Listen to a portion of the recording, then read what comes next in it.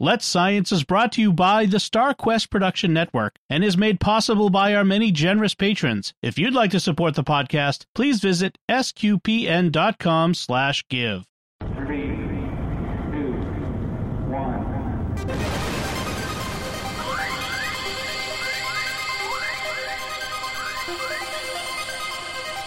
We live in a universe of scientific wonders. Every day, scientists are inching towards breakthroughs which can change our lives. We're playing our small part in sharing these wonders with you. That's why today is a fine day for science. So let's science. Caroline, we might be a little bit afraid in this segment depending on where this goes, but can you put our minds and hearts to rest and tell us if the moon is shrinking or not?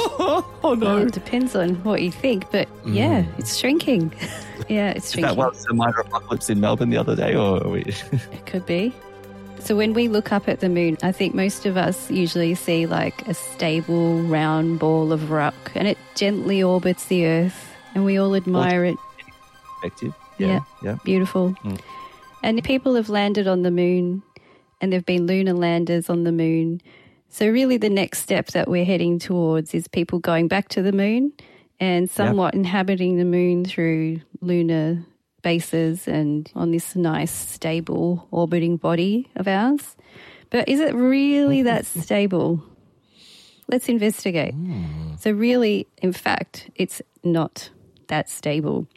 It's actually shrinking. Oh, no. And it's shrinking in size over time. And through this, the moon is experiencing moonquakes. And I think we've mentioned moonquakes in the past. Before, But let's go into a bit more detail. So moonquakes are different to earthquakes.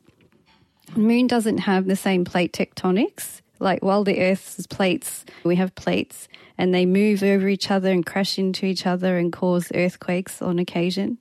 The moon actually tends to crumple up and forms faults and creases on its surface.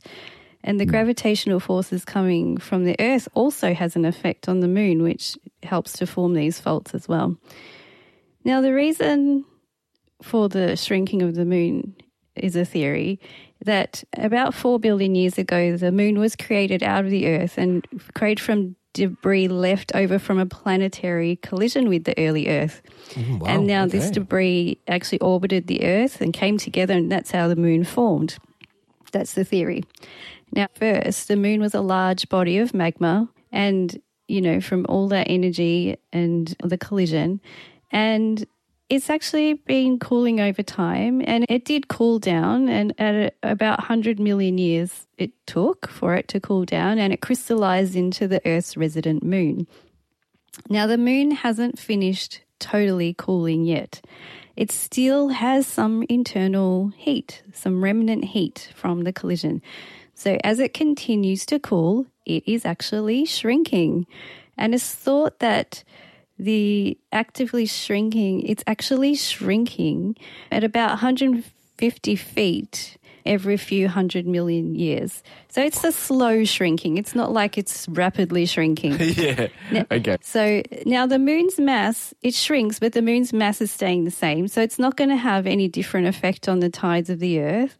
And its change in size isn't really noticeable to us on Earth. Like we can't go, oh, the moon looks smaller. No, it's not really that fast. Okay. Now, but the moon shrinking can be felt on the moon's surface.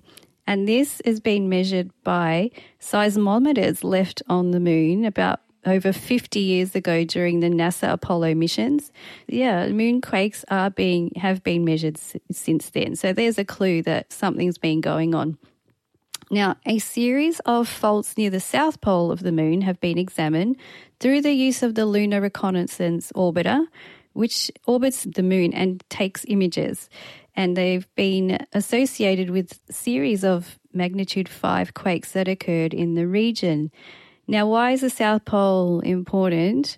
Because this is the region of the moon where the Artemis 3 mission is potentially going to land in 2026. Yes, yeah. It's pretty important to know. The amount of shaking here could be a problem in the future if this is actually a geologically active area.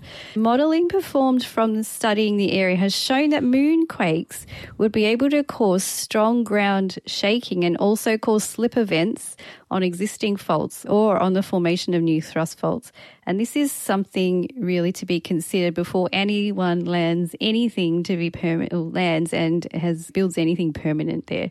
So yeah, I was thinking, sorry to interrupt, if Yeah. they were to build a structure, Yeah. because they're talking about moon bases, this is it's not sci-fi, this is real now. this They're is actually reality. talking about Yes, actually. it. Yeah, so Yeah. if it built on something that was geologically unstable, that could be a hazard, couldn't it? Exactly. So when the thrust faults cause movement on the surface, they form something called a lobate scarp.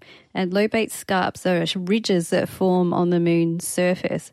There are a couple of issues here, and that is that the moon's surface has been hit over time by asteroids and comets, which has created a lot of loose sediment, and it contains all size fragments from really tiny to boulder size. Like we know that, I watched a replay of like when the first people were on the moon, Neil Armstrong, and they had dust stuck to their suits that wouldn't come off. And you could see them. And whenever you see images of astronauts jumping on the moon, dust is around with them. This can increase the risk of landslides from all the sediment moving when the moon shakes. And this would obviously be damaging to equipment and most importantly to the humans who would be working on any moon base that's being constructed in the area. And the equipment would really need to be quake-proof. And since the gravity is 1/6 that of the Earth, a moonquake could cause equipment to bounce up and down during a shaking event. Bounce up and down. Wow. Okay, so it says side to side. Of course, yeah, like I said, Earth is made of tectonic plates because we go side to side. Yeah, it will just shake and maybe float a little bit as it's been shaken. And the moonquakes have been measured for intensity and duration. And some moonquakes can go on for hours, unlike earthquakes, which are really usually short and sharp. There'll be a few seconds and they'll be big, but they'll only be a few seconds. And the moonquakes can actually last a while. It's different geology. And so any region of the moon marked for landing and setting up a base would have to be studied very carefully to ensure humans aren't put in harm's way. Definitely. However, it's not... That's a question you might not be able to answer. Or so maybe a thought then if that's the case. Yeah. If they found a space that was geologically stable, because of the way the moon, is there a risk that it could become unstable after a couple of years, decades or something like that? Well, that's a really good question. If you think maybe logically about it, the more it cools and shrinks, there could be new regions of faults forming. So, new ones is what I'm getting at. Exactly. Yeah. And as I mentioned earlier, there are gravitational forces from the Earth having an effect. So this together with the shrinking, the natural cooling and shrinking, I'd imagine there would be. And we haven't studied the moon's full surface yet. That's something to really consider in the future. Make the buildings out of Roman concrete, to be honest. Tough stuff, right? Well, we could try that. We could try that. I do what like Caroline said about the moonquakes. Maybe we can't build structures on the surface. What do you think, Caroline? Maybe put them on some sort of suspension, maybe? That's up to the engineers to come up with something. The good thing about humans is that they're extremely intelligent. We've got extremely intelligent humans working for NASA and all the space agencies and amazing engineers, and they will be able to come up with something for sure. Yeah, whatever structure they build, I'm sure it will be able to stand whatever happens. But I wouldn't imagine that they're going to go, there's a fault, let's land near there. No. Definitely. Yeah. That's safe. Yeah. That's it. That's it. And having said that... Even landing a rocket there, you know what I mean? Whoa, I think the current plan is that SpaceX's Starship is going to be the lunar lander, this mission. So if that thing lands on the moon, it's full of fuel, right? I'm not sure how these things work. I don't know if being in a different atmosphere and setting like the moon is as risky, but a shaky surface, a giant rocket, it doesn't sound like a safe combination if they don't do their homework. Yeah, I can imagine they're not going to spend billions of dollars and not have done their homework. So for sure there'd be some investigation before. And they've marked the South Pole. Maybe a certain region is shaky, maybe another region is not so bad. Of course. But having said this, so I'm talking about the moon being really shaky. It's not actually all bad news because the moonquakes tend to happen only once every 100 days. So anyone working there for a period of time won't actually encounter them that often.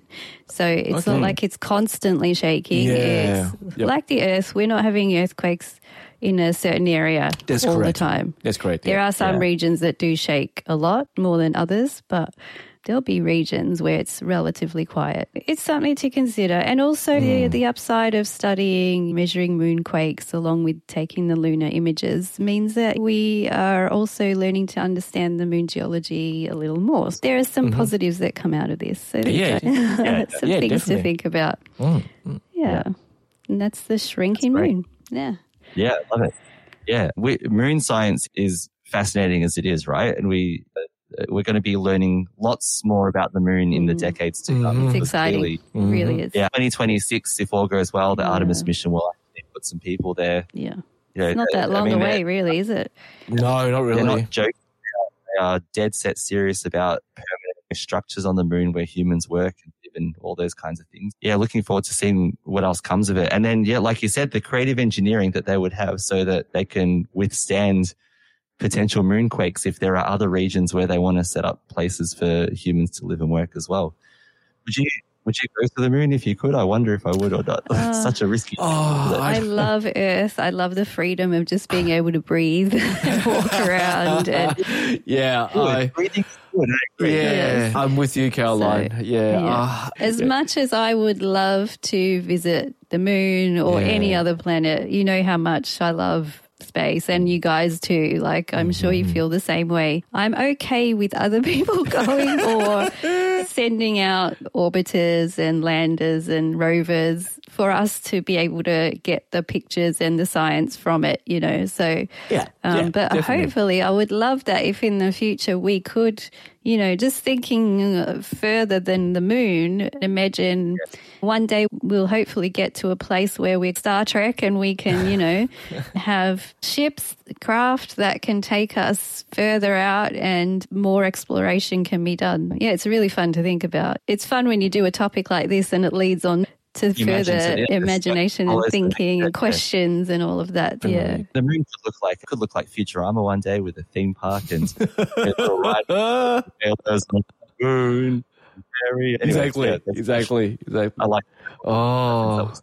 There's a couple of things I need to change. Is the price, but anyway, that's going to be way along the way. Yeah, it's going to be out of our reach for a really long time.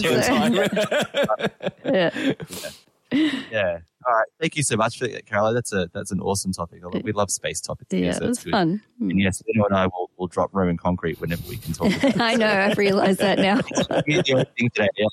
Let's Science is brought to you by StarQuest Media and is a fortnightly podcast that brings you the scientific wonders of our universe from a distinctly Catholic point of view. For more from Caroline, Lindsay, and friends, listen to the StarQuest show, Catholics of Oz. Find links from today's show at sqpn.com/science and find the Catholics of Oz at sqpn.com/Oz. Be sure to follow the show in Apple Podcasts, Google Play, wherever you can find podcasts, or on the SQPN YouTube channel. The generous donations of our patrons at sqpn.com/give make it possible for us to continue Let's Science and all the shows at StarQuest, which makes our nonprofit mission possible. You can join them by visiting sqpn.com/give. Join us next time for more scientific wonders, and thank you for listening to Let's Science on StarQuest.